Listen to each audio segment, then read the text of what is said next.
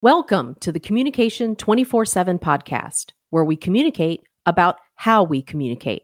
I'm your host, Jennifer Furlong.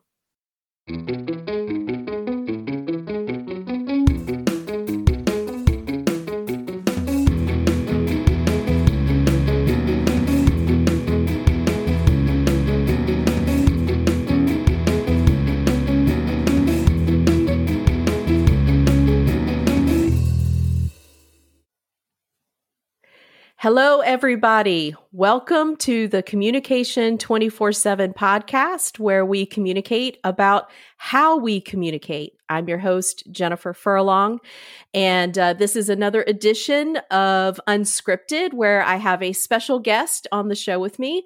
And today I am very happy to announce that we have Eddie Rice with us, who is an author as well as a speechwriter. So, Eddie, thank you so much for agreeing to be on the show. Jennifer, thank you so much for having me on. I'm looking forward to our conversation today. Yeah, this is going to be a lot of fun. With you being a speechwriter, kind of like, a topic that's after my own heart. I taught public speaking courses for 17 years at the college level, being in the communication field. So this is my jam. I really like doing this stuff. So I'm sure that I'm going to learn a lot as well, talking with you as an author and as a speechwriter. And I'm sure those who are watching are going to learn a lot as well. So here's the thing. Before we get started, I just want to let the audience know that we are live on Facebook, we are live on YouTube, and we are live on LinkedIn. So if you are watching, I would invite you to be a participant. Now, if you just want to passively take in the information, that's perfectly fine. However, you have an opportunity here. We have the speech writing expert, with us. So you have something coming up and you've got a question, then please feel free to ask your questions and feel free to make comments, in the chat and be a part of the show. That's why I love doing these live streams. Eddie, sometimes the universe just puts people in our path. It was completely unintended. Sometimes the stars align, but today is a big day because he has a book release that is today. So we're going to get to all of that, but I just wanted to say, hey, I think this was meant to be. I'm really glad the universe made this happen because I'm excited to be a part of this journey with you. So before we get started, why don't you tell the audience about yourself, your background? How did you get to be a speechwriter, and how did that path present itself? How did you get to do what you're doing and end up writing a book and all of that stuff? Wow, that's a lot to answer really quickly. Yeah. No, take your time. Take your time. We have all kinds of time. So my journey starts out in college. I took a lot of classes in rhetoric and philosophy and writing. And I was also part of the mock trial team, where it's kind of like debate, but except you're arguing a real case for like lawyers, and you compete against other teams across the country. After college, I actually thought I was going to either be a lawyer or a teacher. And I went the teaching path for 5 years. And I enjoyed doing that, got involved with Toastmasters, and also decided at the same time, not that I did Toastmasters, but after 5 years of teaching, that just wasn't the route that I wanted to go. Mm. So I looked around and I said, what can I do that puts my skills to use that I have? And I tried actually to be a public speaking coach at first, but I completely failed at that because I didn't have any business savvy at that time in my life. I didn't know how to build a website. I didn't know how to get referrals. I didn't know how to get clients. I didn't know how to do any of that. So I pivoted and instead found there were websites that were the predecessors to places like Upwork and Fiverr, places like Elance and Odesk and Guru, where people needed speeches written and they were putting postings online for them. I said, okay, well, instead of coaching somebody, maybe I could write for them.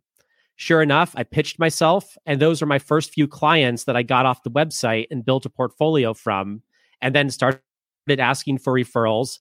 Finally taught myself how to put together a website, how to do content marketing, how to just put myself out there on the internet, build an email list. And from there, I just grew the practice.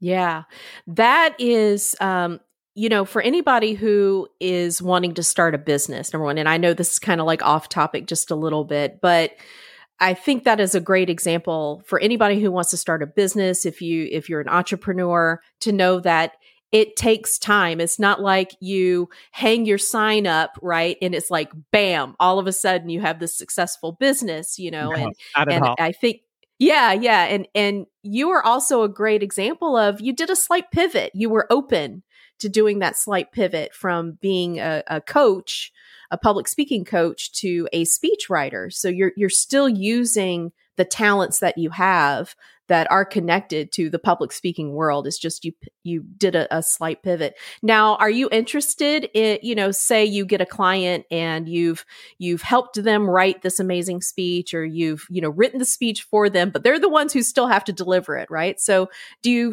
you do coaching occasionally? I do occasionally. We'll get onto Zoom and we'll run the speech multiple times. I'll give feedback and help them out. It's interesting. What I've discovered about people is they kind of just want things done for them in the business world. Anytime you can provide a turnkey solution to somebody, they're much better at buying something from you than I know there are coaches out there that have really great ongoing coaching services, but for me, Right. I found providing just a simple product for somebody was just a far better use of everyone's time. But yeah, going back to your question, I can coach people for public speaking and also refer people out to other coaches that I know that make it their one thing that they do. Right. Yeah. I'm glad you said that as well, because as someone who goes into different organizations, and offer workshops and seminars, you have this community of coaches and trainers, that you develop these relationships with.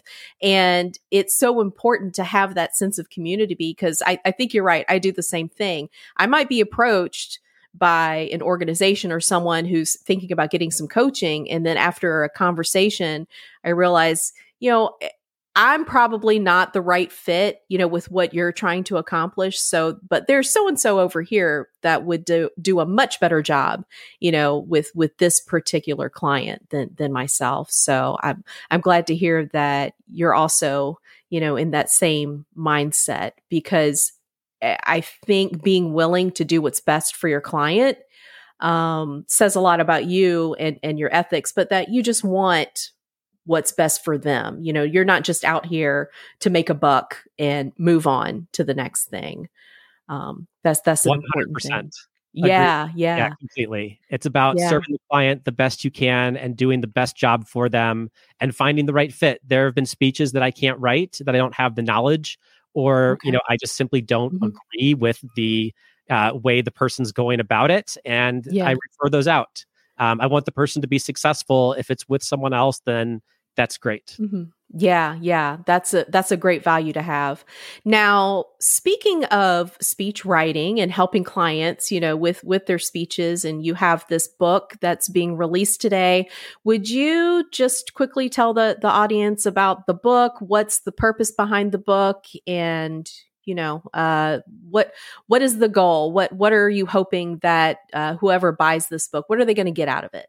Sure. The book is called Toast: Short Speeches, Big Impact. And people buy the book if they are looking to craft a toast for any memorable occasion, whether it's a wedding, a retirement, an awards speech, a promotion speech, a birthday or anniversary toast. It's going to lay out the same system that I use with my clients, except in book form, to write a short speech. And that's the first half of the book. And then the second half of the book are real speeches that people have given in their lives that show you great examples of speeches you can mimic in terms of their structure or some of their ideas as well. So you get really two great things with this book. You get my process that's been working incredibly well, but you also get a set of real speeches that you can use for inspiration. And it's currently $3.99 on Amazon right now, which is probably the lowest it's ever going to be, unless there are future sales. So I would suggest going over there and getting it as soon as you can. Yes, before that price hike, you want to make sure you get in there while you can. So with the focus on special occasion, speaking, what are typically the types of speeches? So if someone contacts you and they need help, is it mostly like wedding toasts or, just kind of go through what are the different types of speeches that you're talking about specifically and what maybe are some key highlights that you could talk about, with the audience as far as some things that you might want to focus on if you do end up in a position of writing one of these types of special occasion speeches? Sure. I would say about 25% of the speech requests I get are for special occasions. And that really goes for wedding toasts, retirements, even graduation speeches. Now that we're getting super close to graduation for high school and college students across the country. For a lot of those toasts, what I tell people is that you have two goals. You want to honor the person that you're toasting, and you want to honor the event. And if you can do those two things with your toast, you're going to have a really good time in what you are trying to achieve.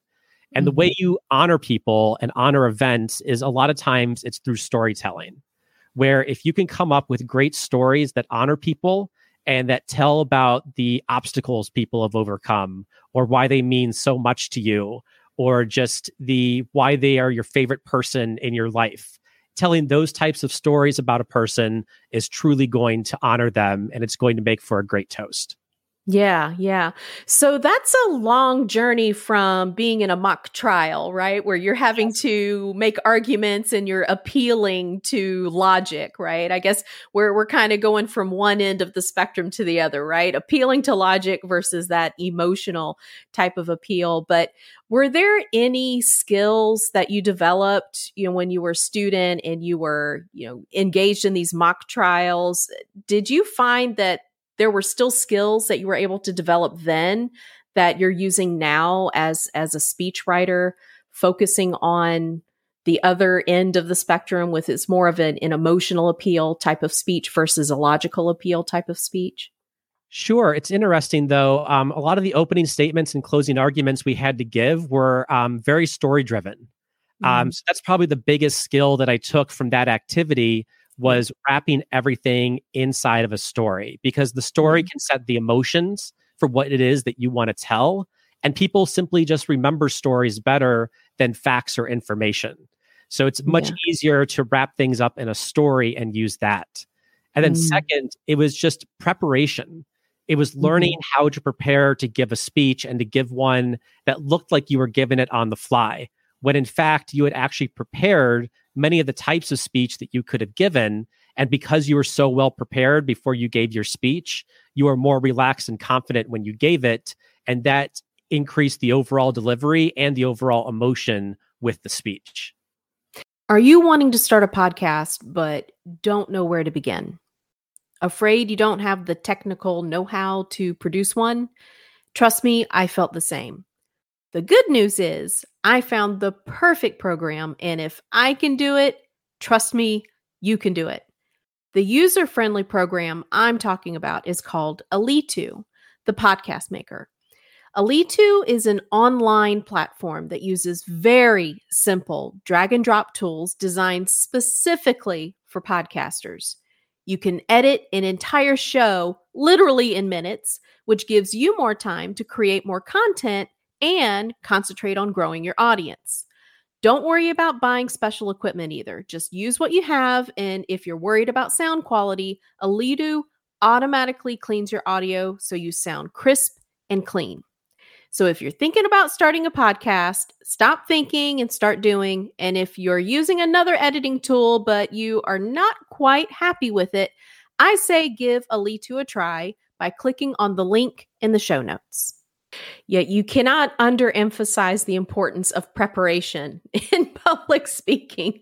Just being a speech teacher, right, in the classroom, that was one of the things that I would always emphasize. The best gift that you can give yourself is to prepare. Just make sure that you give yourself enough time not only to write that speech, but also to deliver that speech, practice it, so that you're comfortable and confident with that presentation. So, what are some of the, when you get a client and let's say, because it is we're getting close to graduation, right? And let's say you get someone who contacts you and they're the valedictorian or something, and they're expected to make this huge speech.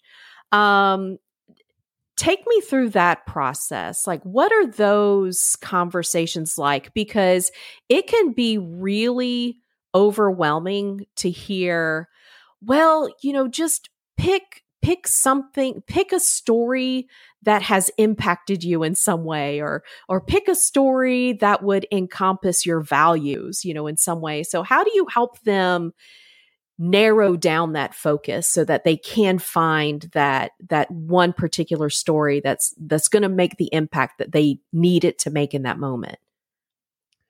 Sure. When I think about graduation speeches, I really think about the word gratitude a lot. And I ask people, to whom are you grateful? Who was instrumental in getting you across that stage? And I think from there, you can start to figure out a lot of the stories that you want to tell, stories about a particular teacher, stories about a particular parent or family member in your life, stories about a school administrator. And chances are the other people in the crowd, if that person had an impact on you, they've had that impact on the others that are graduating with you. So I really like to start at gratitude and talk there with the person. And that really helps lay the foundation for everything that they want to say in their speech.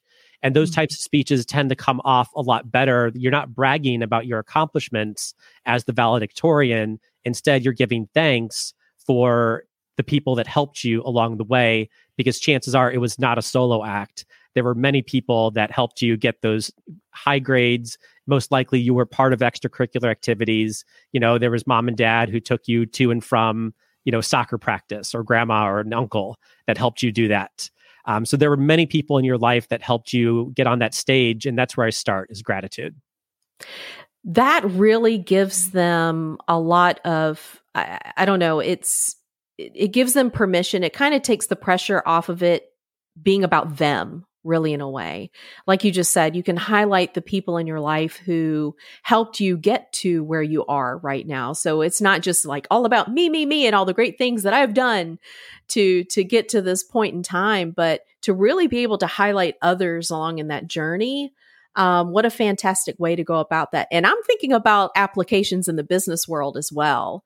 Do you give similar advice? Let's say, you're the leader of an organization, and now, you're preparing for that town hall meeting, right? So that you're going to have to give, maybe a 10-minute speech at the very beginning. And the whole goal is to kind of motivate the workers, right? Motivate the workforce. Do you provide similar advice to leaders as well? Or do you kind of add in a different element? What would be your advice there? I think for the business context, a lot of the same ideas ring true. You want to show gratitude, you want to be humble, but then you also want to be able to anticipate the audience's questions. And when I think about a town hall, I think about not necessarily confrontation, but it's going to be more of people wanting key information and key strategy and clear direction about what's happening next with the company. So what you should do in that, in that instance, is definitely work to anticipate all of the questions that you think are going to be asked. A lot of times people can submit questions ahead of time for a town hall, and those are really effective ways of gauging where the audience is at and what they're trying to understand and know. But you have to read between the lines and read the context of the situation to say, okay, what's truly on their minds right now that if I can answer that in my speech is going to put their minds at ease and put us all in a much better place where I then can motivate. Because if you've got outstanding questions that have not been answered, no amount of motivation is going to help people until they have those questions resolved. So resolving a lot of those questions is going to be a key thing that you're going to want to do in the business context. That is such a great piece of advice right there. You're right, that Q&A, being prepared for that. And if you're not answering those questions that are existing out there in the workforce, you're right. No matter how much posturing you do, right, at the very beginning, those questions are going to be on their mind. So be willing and ready to address those. And if you can put that into the speech ahead of time, that is a valuable piece of advice for leaders. What about other special occasions, like, let's say if someone close to you has passed away, this is probably one type of speech that so many are hesitant to think about because it's an unpleasant thing to think about, right? But unfortunately, it's a part of life, and every single one of us is going to experience loss, at some point if we have not already experienced loss. So, what kind of, I guess, advice would you give to someone who's facing this type of experience right now? The passing of a loved one, they have a funeral coming up or a memorial service, and they're just at a loss for words right now. What could you say to them in this moment to kind of help them get started on that important, it's an important opportunity to be able to express, what you need to express in that moment in time. How do we get them started on that? Yeah, so eulogies are tough. I'm not gonna, sugarcoat it. They're not one of my favorite speeches to write. I write very few of them, to be honest. Yeah. They can still give some advice. It does go back to honoring the person and honoring the event. You want to think back through the person's life that you're honoring and think, what lessons have they taught you about life? What can we take from their own life to live our lives in a better way? So how can we see their life as instructive for our own? And then you also want to think about the tone of your message as well, matching that of the service. Some memorial services are very somber, and then others are like true celebrations of life. And they're very, I guess, upbeat and joyful to an extent. And you're going to want to have a message that matches the tone of that service as well. But you really want to think back. And if you're really stuck for ideas, this is when you reach out to people that also knew that person. Friends, families, coworkers. Don't do this alone. Reach out to them and say, hey, what was your favorite memory of this person? What was the favorite thing that they always said? What was their favorite piece of advice to give to people?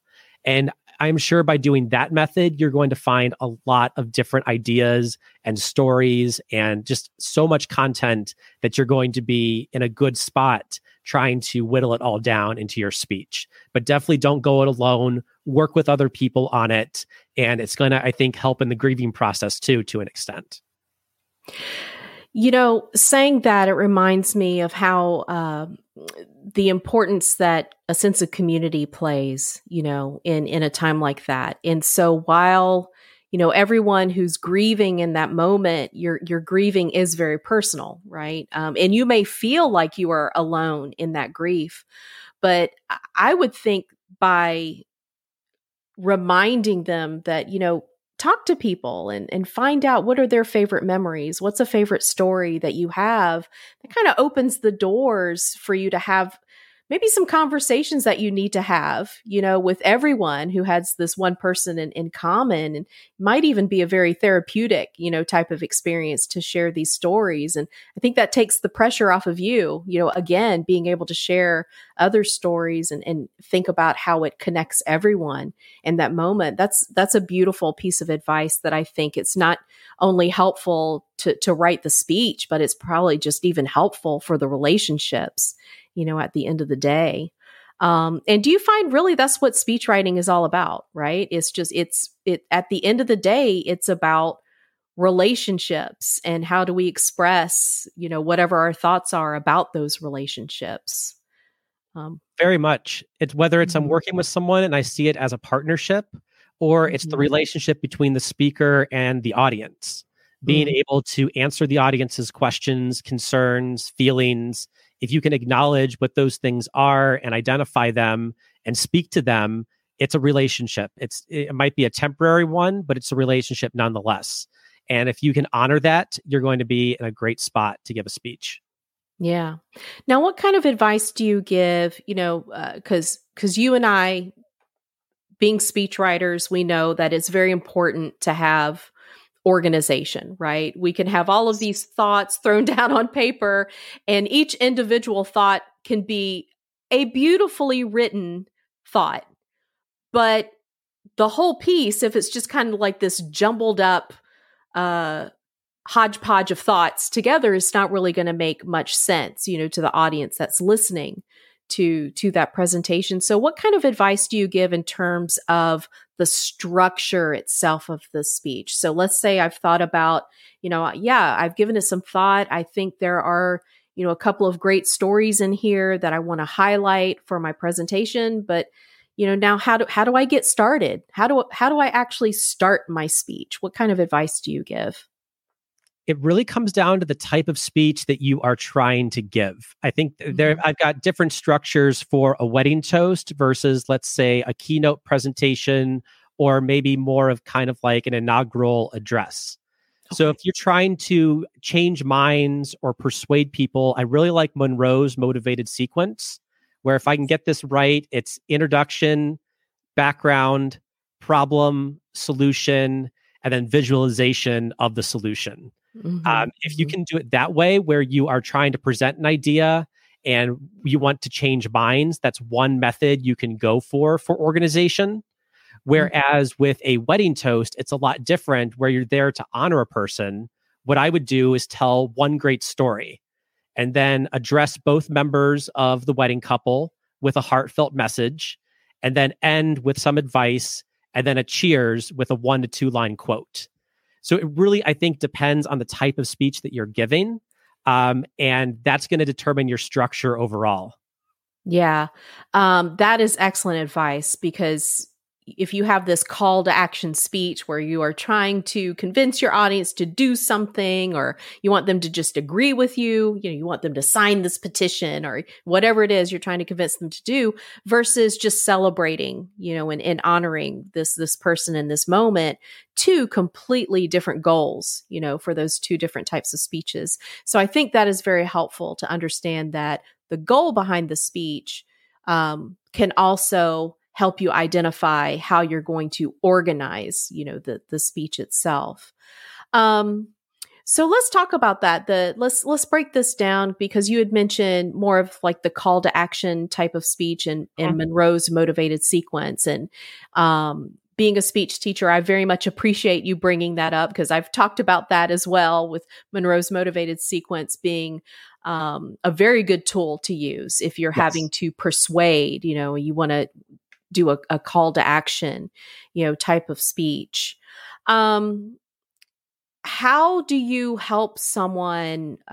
Let's say you decide, you have this call to action. Let's use Monroe's motivated sequence.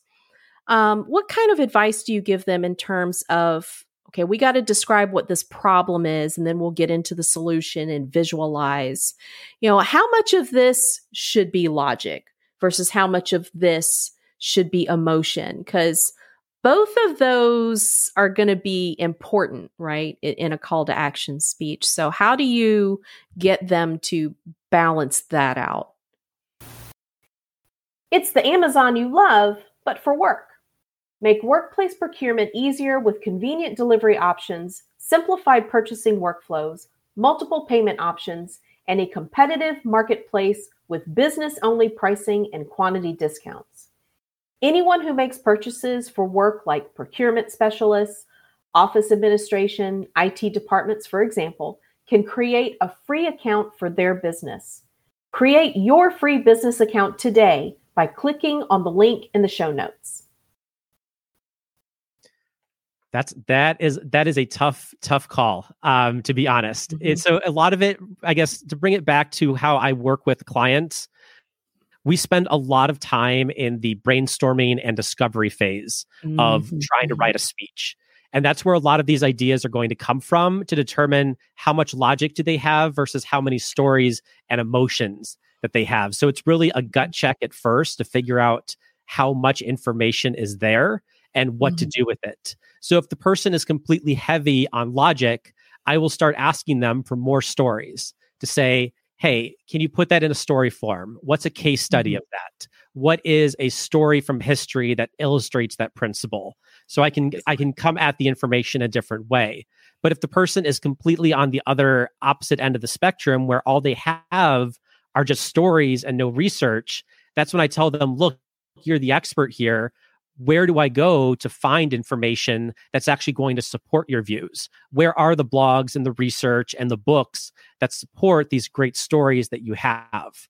So you want to make sure that people are balancing those two things out. And that very much happens during the brainstorming phase when I'm working with a client very early on. Because if I don't have enough of either one, the logic or the emotion, the speech isn't going to work. And so I just it's really a judgment call for how much I need of each one, depending on what type of point the person's trying to get across. Yeah. Something very, very important that you've said that I want to make sure we emphasize is brainstorming. Yeah. So it's important to understand it's not like, hey, I'm going to call up Eddie and we're going to work on this speech and boom, within 20 minutes, we're going to have this awesome speech written, right? It's that ain't how it happens. No. So you can spend, you really do have to spend a lot of time on the front end, narrowing down your ideas, figuring out, your goal behind this speech. There's so much that goes into that. All that behind the scenes kind of stuff. So on average, when you work with a client, and I know that is probably going to be different depending on the type of speech, right, that they're needing help with. But on average, how many meetings would you say you have with a client before you even get to the point where you've helped them kind of create a decent speech? It still needs some work, but at least you have the framework there. How much time do you spend on the front end in the ideation phase? If it's a wedding toast, so if we're talking maybe 5 to 7 minutes in length, it can just be 1 to 2 meetings over the phone along with a brainstorming questionnaire. Those go fairly fast in terms of here are the stories the person wants to tell, here's the advice, here's the ending quote they want to use, and it kind of writes itself, to be honest. Not to say that these are somehow easy, but at the same time, I think they're more straightforward types of speeches versus a TEDx talk. That's going to be at least 4 hour-long brainstorming sessions to get out all of the ideas. And I work with my friend Elena at Red Dot Stage to put these talks together. And it'll take us to brainstorming session 3 or 4 until we have a really good idea of what it is the person wants to actually talk about and say in their TEDx talk. And that's not to say that the first few sessions aren't helpful. They really are. It just helps kind of get the chaff out. I'll get the lead out of whatever the person is trying to say. And it also builds a relationship between the speechwriters and the speaker that way too, where people are less guarded in brainstorming session 3 or 4, where they truly let out some of their best ideas. And that's really when the magic starts to happen. Yes. So there are going to be different levels of difficulty depending on the type of speech. And you had mentioned, doing a TEDx talk. And I hear so many people say, oh, I could never do a TEDx talk, and there are some amazing TEDx talks out there. And the ones that are the most popular ones, of course, they make it look effortless, right? They make it look easy, but you have had the experience, right? Where just like you're saying, you could have 4 or 5 meetings before that person is even able to kind of finalize what is it that I'm trying to say? What is it that I want to talk about? So I guess the lesson there is if you've always wanted to do a TED Talk, number one, don't give up so easily. If you sit down in one sitting and you're like, well, I have nothing to say, it doesn't look like I'm ever going to be able to achieve that goal, that I set for myself. Right. 100%. It's not. Yeah. So the ones that we have seen that have been phenomenal TED Talks, there have been so many hours and hours and hours of brainstorming and throw that idea out the window and start anew, start fresh, and then, see if we can't work on that one as well. And, then write that speech out. So let's say someone does want to have a TED Talk, right? That's a goal of so many people now. And I'm sure that people contact you to help them, figure out that journey. You said maybe before you get to actually solidifying the idea, it could be 4, 5, maybe 6 meetings. Let's say once we figured out what that topic idea is and what their goal is for that speech, what are the next steps? Take us through that process. Now they're going to sit down and really do the work of getting that idea pen to paper. How do you help them through that process? Well, usually that's the part that I take on myself where I start writing it. Okay. So I wish I could give a really good, like step-by-step, method to actually write out the talk. What I would say instead is if you're sitting there trying to figure out how to write your talk after you've brainstormed all of these ideas, I would go and watch other similar TED Talks to the topic that you want to give. And I would look for their structure, ask yourself, okay, well, how did this person open their talk? How did they transition from one idea to the next? Do they have a 3-part structure? Do they rely heavily on storytelling? Are they using a lot of analogies and metaphors? And you start breaking down these famous TED Talks that are out there, and you're going to start to see patterns in a lot of them for how they constructed them. And that'll give you a clue as to what structure you may want to pursue as well with your TED Talk. Yes. So approach this like a student, right? A student of speeches.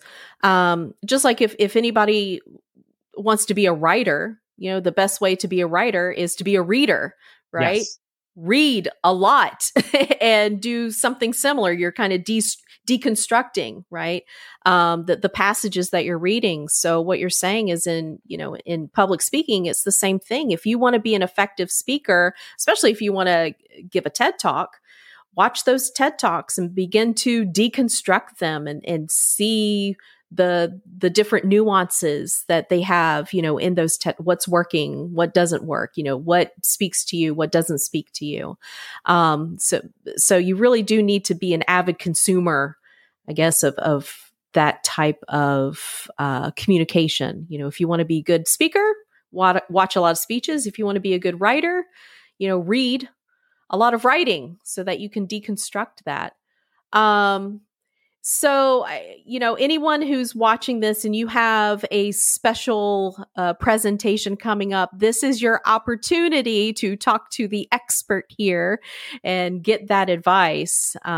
Whether it's a birthday coming up or a TED Talk, hey, get some, extra advice on the TED Talk. If you have, I guess a toast, a wedding coming up, all of those, feel free to make a comment or ask a question, that way we can help you while we're at it.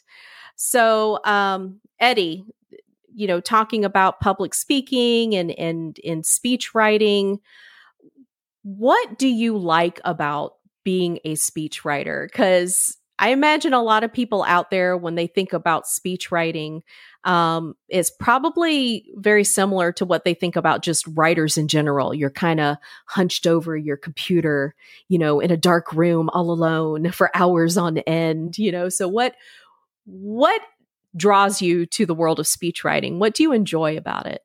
It's working with the clients. So I'm someone who does not sit behind a computer the entire time when doing a speech for somebody. There are speech writers and writers out there who just email with clients, who never get on the phone. But I found getting on the phone, getting on a Zoom call with someone to learn their ideas, there's just so much more connection that way with talking to people. And it's getting to really interview very, very smart, capable people who have great ideas. And it's just helping them shepherd those ideas into a speech. So I get to learn about various industries that I never thought would have existed. And I get to just learn new things about the world. And I get to help people communicate about it. That's what I love just tremendously about speech writing.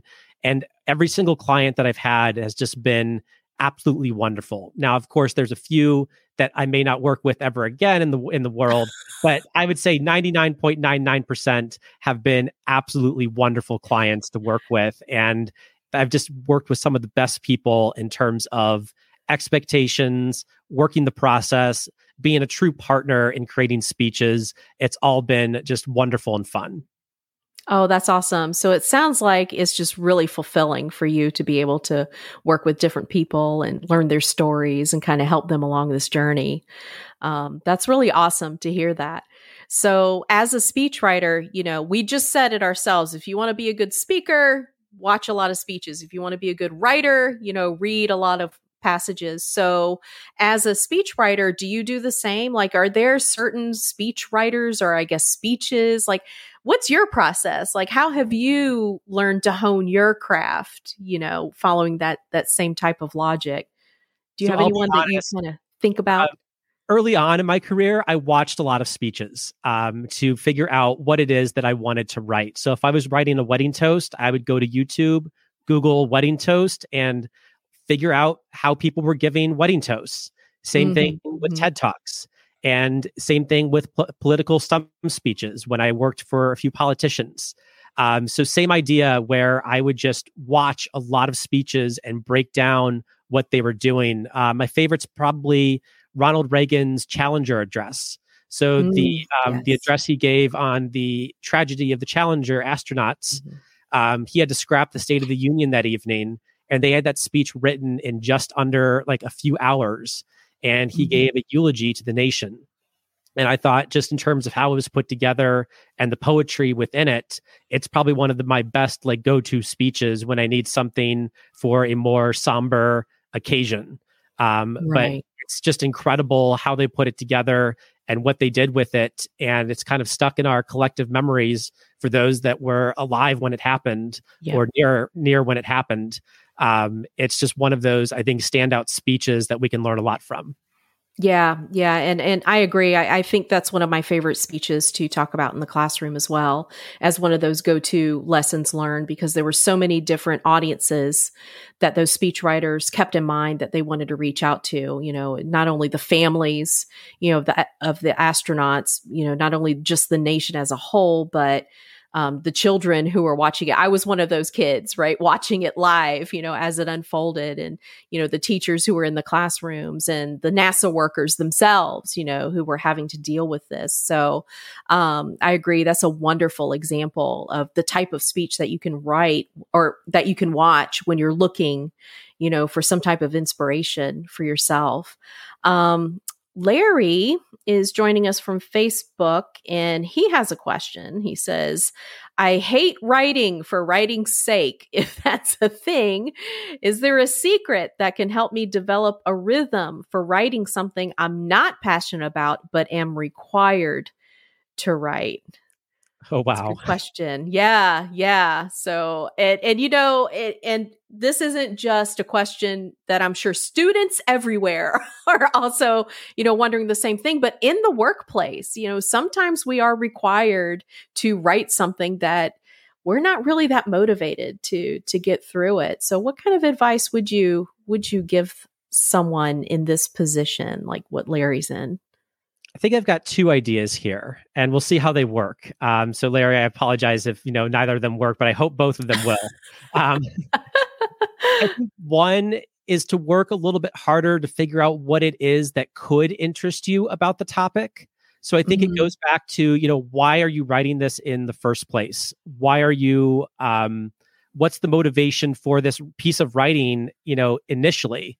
And just keep asking. I think this is an entrepreneurship thing, but it's called the 5 whys. And you ask the question why 5 times about what it is that you are trying to either solve a problem or write about. You could do that. And you could just ask the question why 5 times. It may frustrate you, but you may get down to something deeper that you learn what is the motivation. It might be that your boss is truly motivated about this. And because you want your boss to succeed, you want to succeed as well. And then second, it might just be a mechanical thing where what I'm saying is it may help if you try to just answer the question out loud rather than just type it up. So what I mean is say it out loud, the answer you're trying to get across, and record it in a voice app. And see if that comes easier to you than simply writing something out. I do this when I'm stuck about what to say for a speech. I will start talking out loud and starting to compose the speech out loud, and that will help me start to formulate my thoughts and ideas. So sometimes I have complete writer's block when I sit down at the keyboard, but if I can start talking, then it becomes just a lot easier. And I just kind of imagine that it's really just a meeting that I'm having with an imaginary client that I'm doing as well. So you could be thinking about this other person that you're writing to, having a conversation with them and talking it out loud. And that might get some ideas flowing versus just trying to write it out, which, sometimes the words just don't come. I wanted to take advantage of this quick break and tell you about Communication 24/7. My passion is helping organizations solve their most difficult communication issues by helping their workforce become better communicators. Those under my guidance develop more effective verbal, nonverbal, and written communication skills. I help executives identify what poor communication is doing to their organization and what poor communication is doing to their staffing.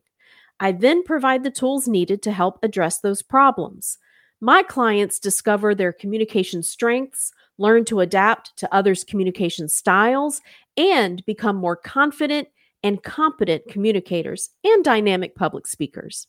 If you want to improve employee morale, create collaborative and efficient teams, and strengthen your organizational culture, contact me at 912-421-9762 or email me at info@communication247.com.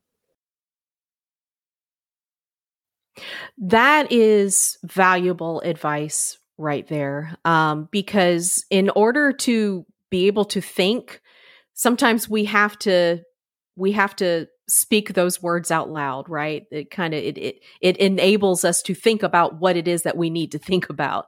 So sometimes, when we talk about that your writer's block, I think that's a great piece of advice to just kind of talk it out and record yourself, and maybe that ideation, the flow, will happen from that verbally rather than just trying to type something out and force it out. I think another way to go about that as well is to, whenever you're writing anything, and keeping in mind, who is the audience that I'm writing this for? Who's going to be reading this? And instead of thinking of it as, what is it that I need to be writing, or what is it that I need to be saying, in this speech, if it's a speech that you're writing, flip that and instead ask yourself, what is it that the audience needs to know about this? Or what is it that the audience should understand, about this topic? Or what are some of the questions the audience might want answered, about this topic? And I think kind of taking a step back and looking at it from that point of view, that could also open up some doors that maybe, you haven't thought about during the writing process, especially if you're writing about something that you're not necessarily that excited about or that passionate about. So it takes you out of the front seat and puts the audience in the front seat. And so it really becomes about them and what it is that they need to know about this. And I guess whether it's an audience of 1 or 1,000, right? Exactly. I love that advice. Thank you. Yeah. So Larry says thumbs up. So hopefully that will get you jump started on some stuff. Thanks for that question.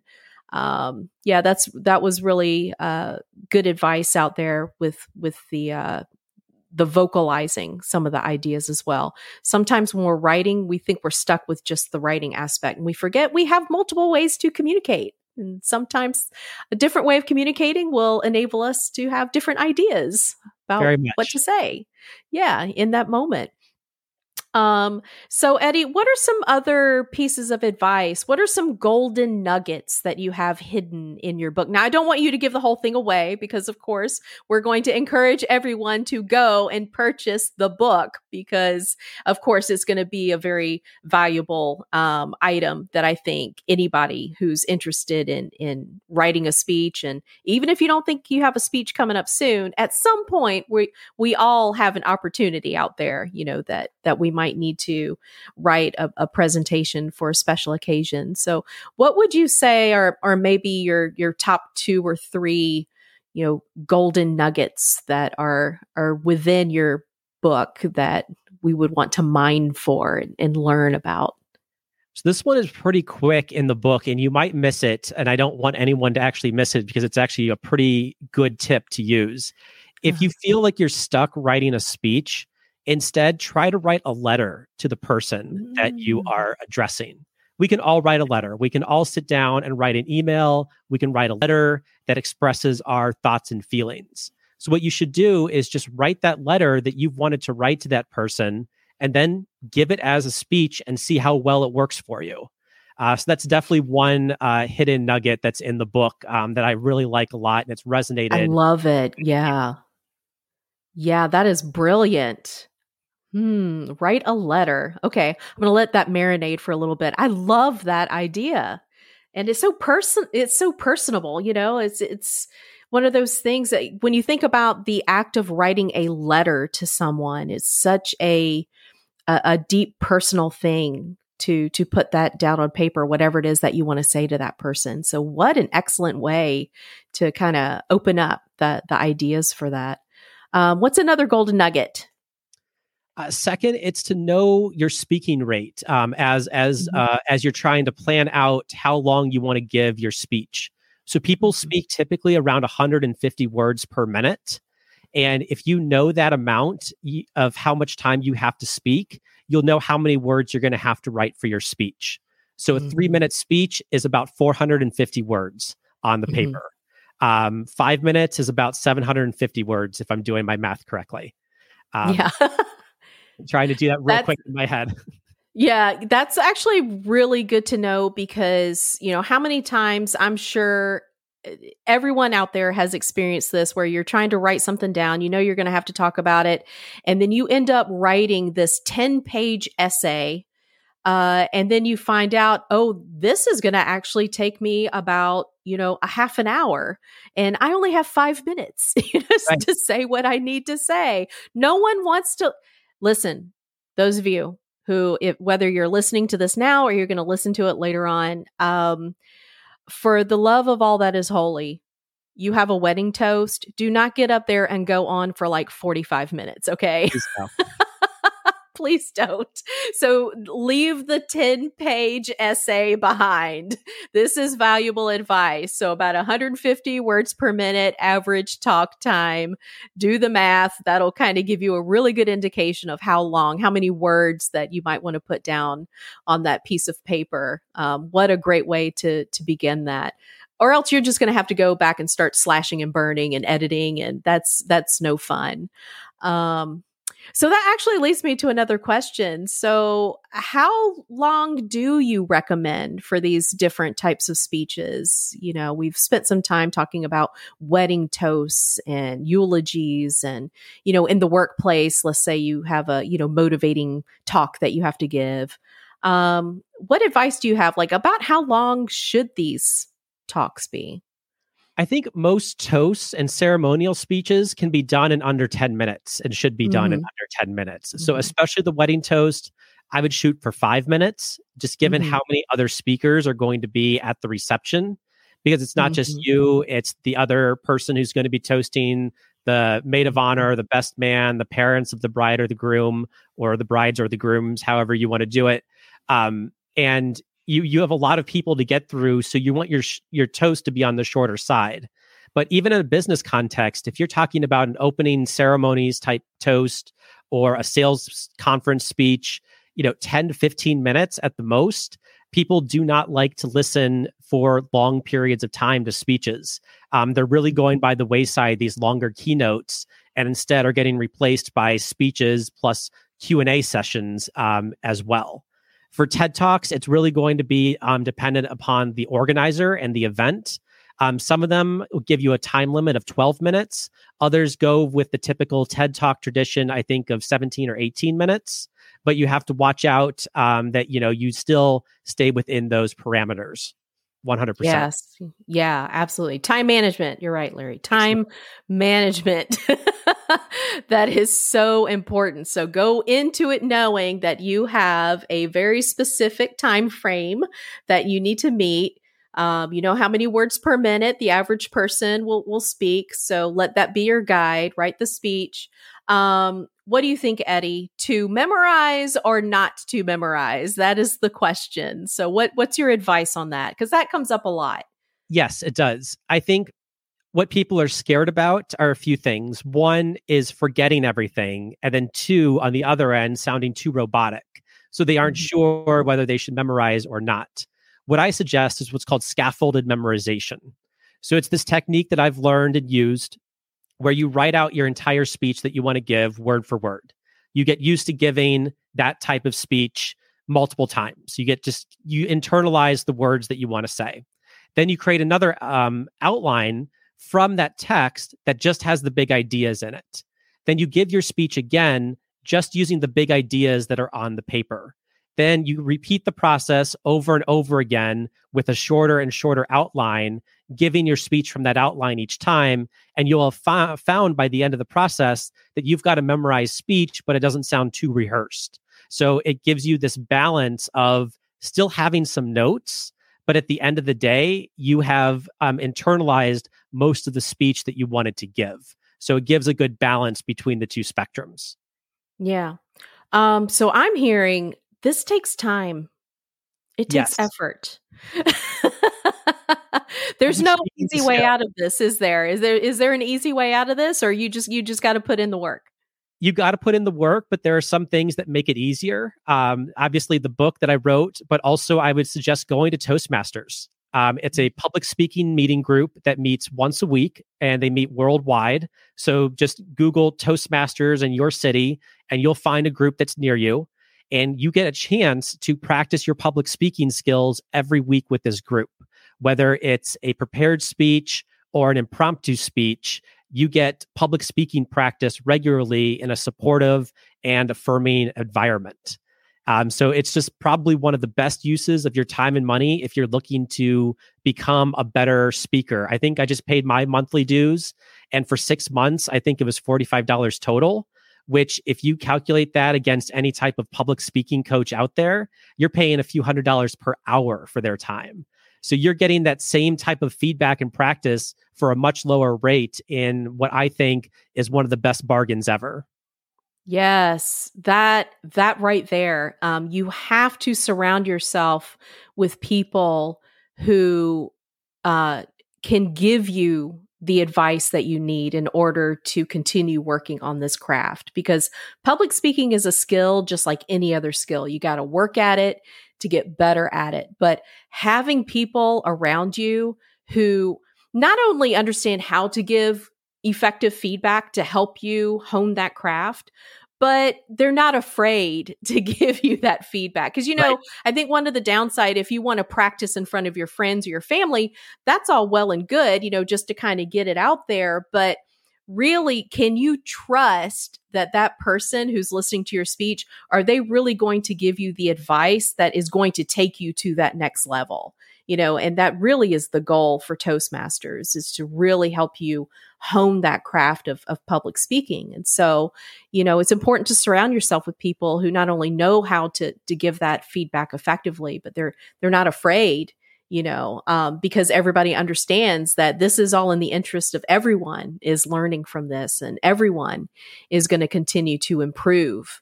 There is no such thing as a perfect speech, right? Or a perfect speaker. I mean, everybody's going to make a mistake at some point.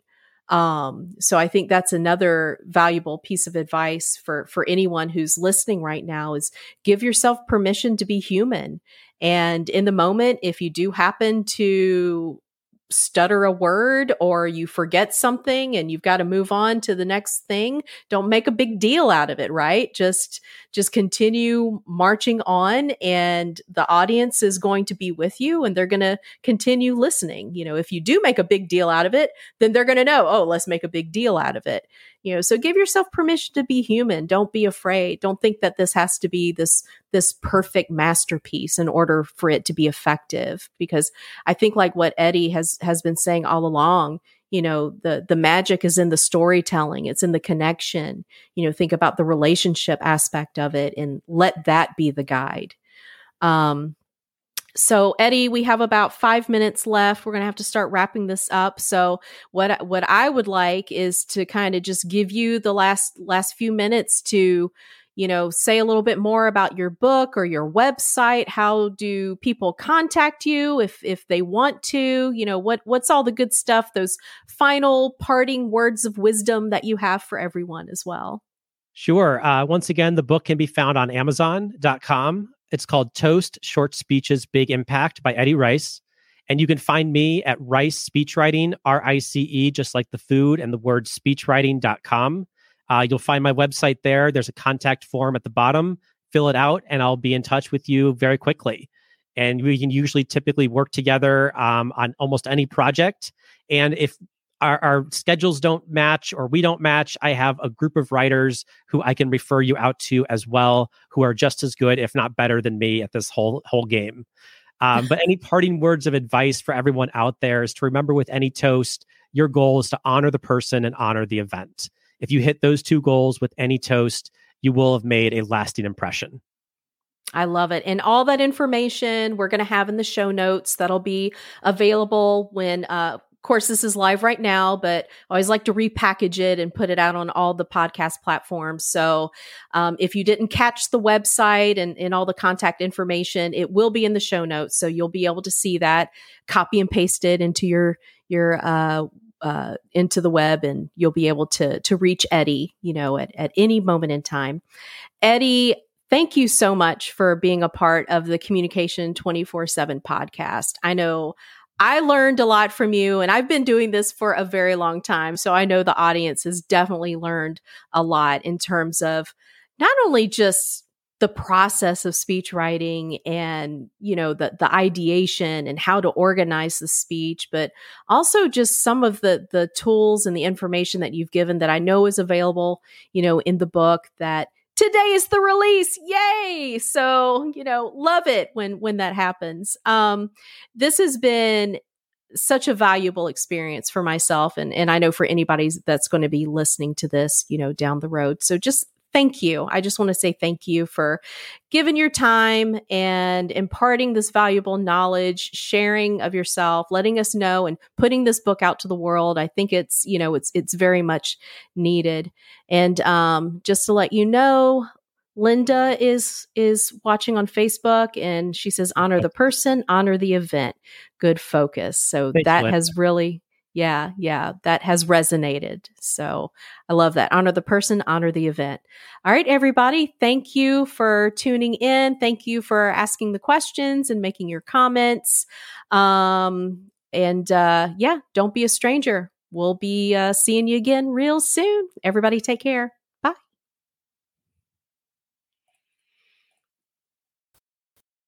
Thanks for listening to the Communication 24/7 podcast with your host, Jennifer Furlong. You have chosen to spend part of your day with me in your ears and in your headspace, and I appreciate that. I'd like to ask you for a couple of favors. Please be sure to subscribe to the podcast and leave me a rating and a review, because the more ratings and reviews the show has, the higher up the lists it will move.